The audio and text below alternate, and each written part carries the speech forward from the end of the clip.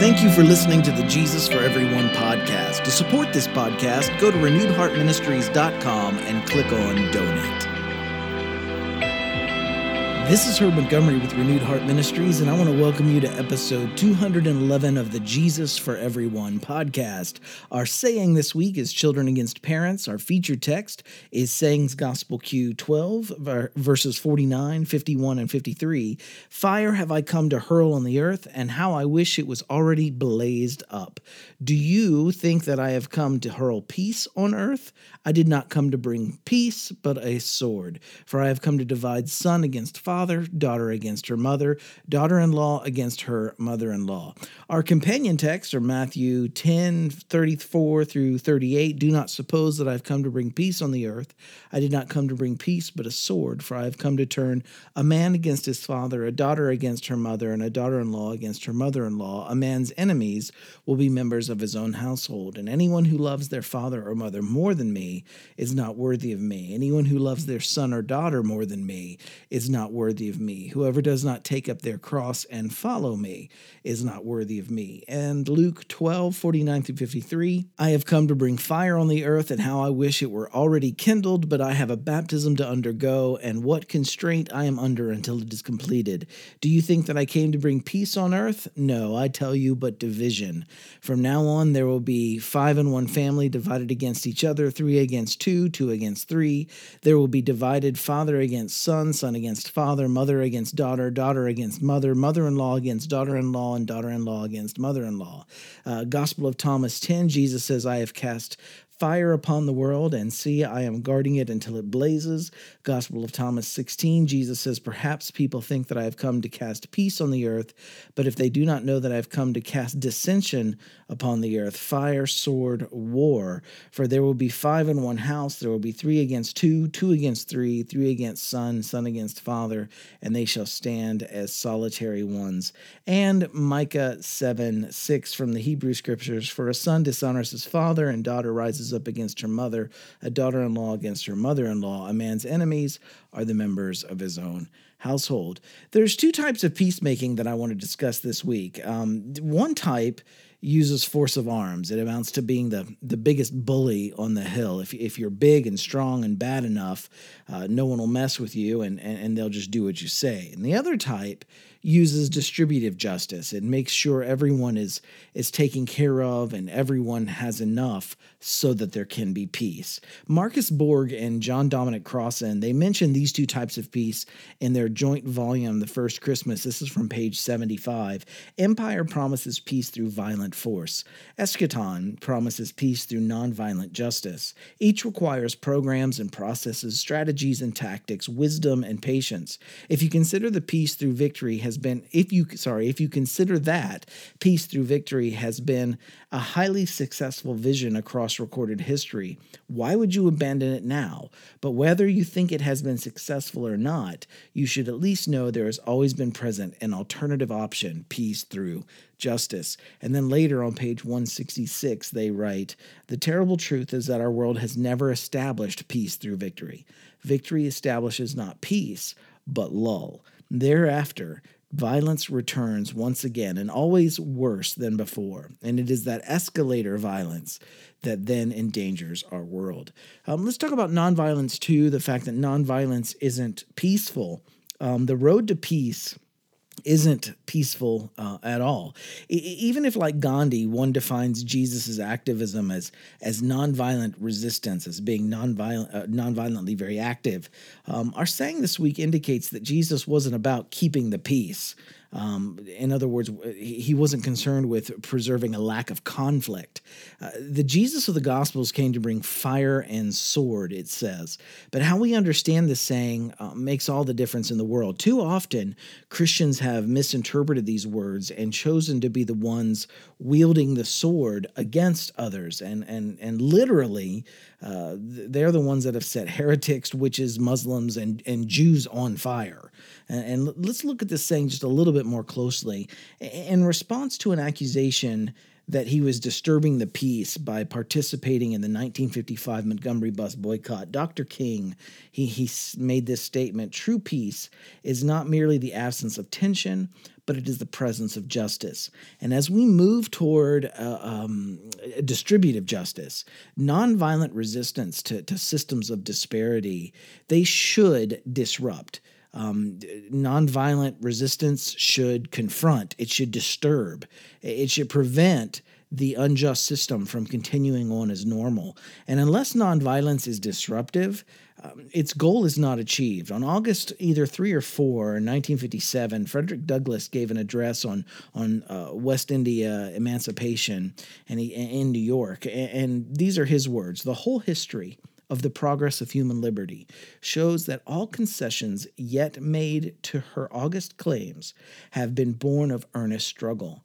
The conflict has been exciting, agitating, all-absorbing, and for the time being, putting all other tumults to silence. It must do this or it does nothing. If there's no struggle, there is no progress. Those who profess to favor freedom and yet depreciate agitation are men who want crops without plowing up the ground. They want rain without thunder and lightning. They want the ocean without the awful roar of its many waters. This struggle may be a moral one, or it may be a physical one, or it may be both moral and physical, but it must be a struggle. Power concedes nothing without a demand. It never did, and it never will. Find out just what any people will quietly submit to, and you've found out the exact amount of injustice and wrong which will be imposed upon them. And these will continue till they are resisted with either words or blows or with both. The limits of tyrants are prescribed by the endurance of those whom they oppress. Men might not get all that they work for in this world, but they must certainly work for all that they get. If we ever get free from the oppressions and wrongs heaped upon us, we must pay for their removal. We must do this by labor, by suffering, by sacrifice, and if needs be, by our very lives and the lives of others." So Douglass didn't subscribe to the theories of nonviolence as Dr. King did, but he's right here. Whether it be by disruptive violence or disruptive nonviolence, the point here is that there has to be disruption to the status quo. And even nonviolence can be disruptive when it isn't co-opted nonviolence that just passively demonstrates without changing anything. And don't miss that the sword mentioned in this week's saying is one that's being raised by the unjust system against Jesus and his followers. It isn't a sword that Jesus and his followers raise against others. It's a fire of disruption and a part of resistance that those benefited by the status quo that they seek to extinguish. And Jesus' words about taking up the cross are still ahead of us in this series, and we're going to get to those. But what we have to at least acknowledge this week is that they must be understood in a way that does not promote the myth of redemptive suffering. And again, we're going to unpack this as we continue, especially when we get to the section where Jesus talks about taking up the cross and saying's gospel Q.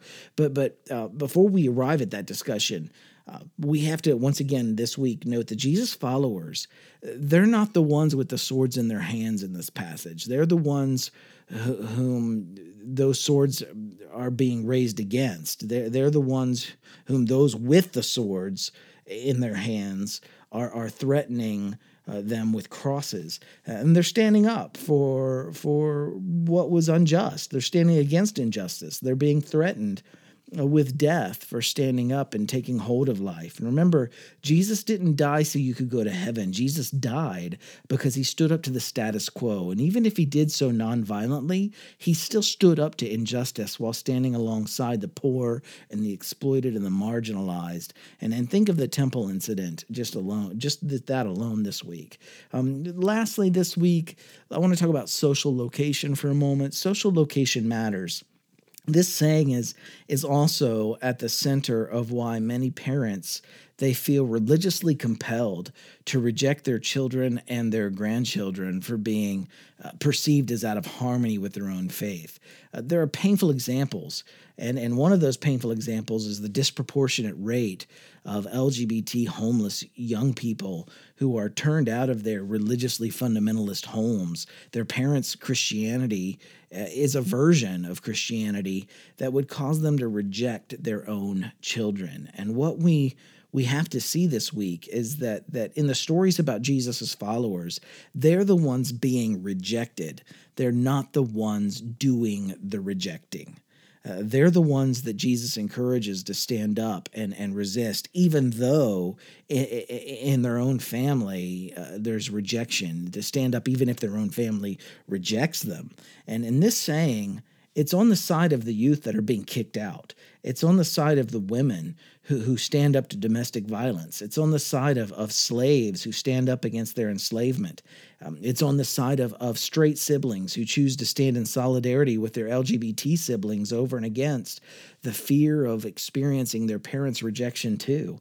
It's on the side of the counselors and the clergy that stand with survivors of relational violence and tell them not just to passively accept abuse, but to actually leave, even when doing so will bring rejection from those who subscribe to biblical patriarchy. And this week's saying, it's on the side of the abolitionists who were accused of having to throw out their Christian faith to stand against white Christian slavery. It's on the side of people of color and their white allies who stand firm and say Black Lives Matter in the face of rejection from their white peers, Christian and non-Christian alike. And it's on the side of those who find themselves opposing both Democrats and Republicans and saying that bombs won't grant self-determination for those here or in any country where they're victims of global the global economy. And when you stand up, yes, especially when you stand up for the vulnerable, there will be pushback. But our saying this week was intended to encourage people to stand up anyway. Archbishop Oscar Romero, who was assassinated in the middle of giving Mass and who stood in solidarity with the poor beyond the U.S.-backed military repression in El Salvador, he said this: Christ asks us not to fear persecution, because believe me, brothers and sisters, whoever has cast his or her lot with the poor will have to endure the same fate as the poor. And in El Salvador, we know what the fate of the poor is: to disappear, to be tortured, to be imprisoned, and to be found dead. And using the Jewish text of Micah, our saying this week goes on to say, brother will betray brother to death, father his child, children will rebel against their parents and have them put to death. And Jesus' message is, even in spite of this, stand up anyway. Stand up against injustice. And again, remember, standing against injustice will produce a sword in the hands of those who are threatened by a more egalitarian world. And standing up will produce a firestorm of criticism. Colin Kaepernick, one example, followed all the rules that the privileged say defines a legitimate protest, and he's still been delegitimized and slandered. Stand up anyway. If those who are rejecting you for standing with the vulnerable are your own family, biological or religious, stand against injustice, stand against fear and ignorance and violence, and stand against oppression anyway. Dietrich Bonhoeffer was a German Lutheran pastor and a theologian who, after his time at Union Theological Seminary in New York, he returned to Germany to stand with the vulnerable against Nazism. And he wrote, "There remains an experience of incomparable value to see the great events of world history from below, from the perspectives of the outcast, the suspects, the maltreated, the powerless, the oppressed, the reviled.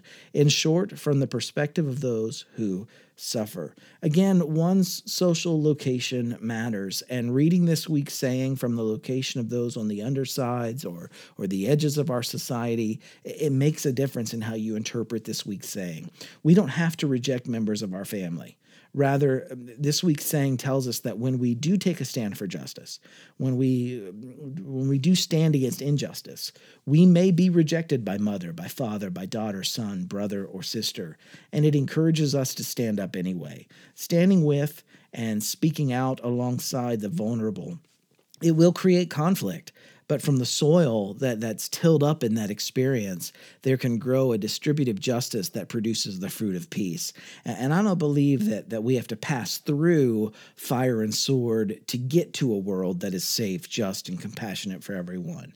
But when those that are threatened by this new world do raise up their swords and they stand up, and when standing up does create a firestorm, stand up anyway. Joan Carlson Brown and Rebecca Parker, remember, they remind us, and this is in the book Christianity, Patriarchy, and Abuse, page 18. We've discussed this statement before. Remember, they said, it's not the acceptance of suffering that gives life. It's the commitment to life that gives life. The question, moreover, is not am I willing to suffer, but do I desire to fully live? This distinction is subtle and to some spacious, but in the end, it makes a great difference in how people interpret and respond to suffering. Our saying this week, once again, fire have I come to hurl on the earth, and how I wish it were already blazed up. Do you think that I've come to hurl peace on the earth? I did not come to hurl peace, but a sword, for I have come to divide son against father, daughter against her mother, and daughter-in-law against her mother-in-law. Sayings Gospel Q 12, verse 49, 51, and 53. Heart group application this week. Let's wrap up with that. Gustavo Gutierrez writes in his book, We Drink from Our Own Wells. He writes, the faith and courage of the members of our communities in the face of threats, misunderstandings, and persecution for justice's sake are sustained and strengthened by the support each individual gives the others, by the support each community gives the others, and by our very struggle and activity, by meditation on the Word of God, and by the recollection of the witness given by those who have struggled for justice. So this week as a group, I want you to list the types of pushback that you fear that you'll experience for taking stands against injustice, against oppression, and against violence. Actually list them, write them out.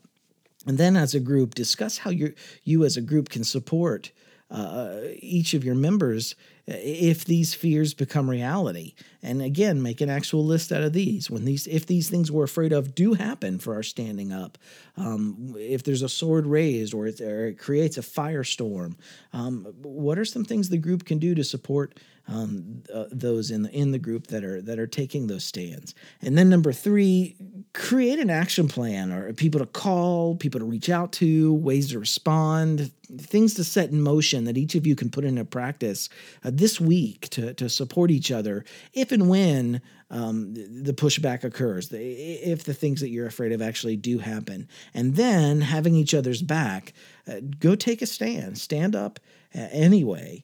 And again, thanks for checking in with us this week. Wherever you are, keep living in love, survival, resistance, liberation, restoration, and transformation on our way toward thriving. And again, I want to thank all of you who support the work of Renewed Heart Ministries. It's people like you that are enabling us to exist and to be a positive resource in our world in this work of survival, resistance, liberation, restoration, and transformation. And if you're new to Renewed Heart Ministries, we're a not-for-profit group that are informed by the sayings and teachings of the historical Jewish Jesus of Nazareth and passionate about centering our values and ethics and the experiences of those that are on the undersides and margins of our society. And you can find out more about us by going to our website, renewedheartministries.com, and clicking on Who is RHM on the top left. If you'd like to support the work of Renewed Heart Ministries, you can make a one-time gift or become one of our monthly contributors by going to renewedheartministries.com and clicking on the Donate tab at the top right of our homepage. Or you can always mail your contribution to Renewed Heart Ministries, P.O. Box 1211, Lewisburg, West Virginia, 24901. And make sure you also sign up for our free resources. They're right there on our website. We have newsletters, we have daily emails, we have weekly emails, we have all kinds of stuff on there. That, again, 211 now podcast episodes. We have audio presentations. There's so much on that website. Take advantage of those free resources there. And all of your support, remember, helps. Any little bit helps. And anything that we receive beyond our annual budget, every year we pass on to other not-for-profits that are making systemic and personal differences in the lives of those less privileged in the status quo. And for those of you, again, who are already supporting our work, I just can't can't thank you enough. I'm so glad each one of you is journeying with us this week. I love each one of you dearly. I'll see you next week.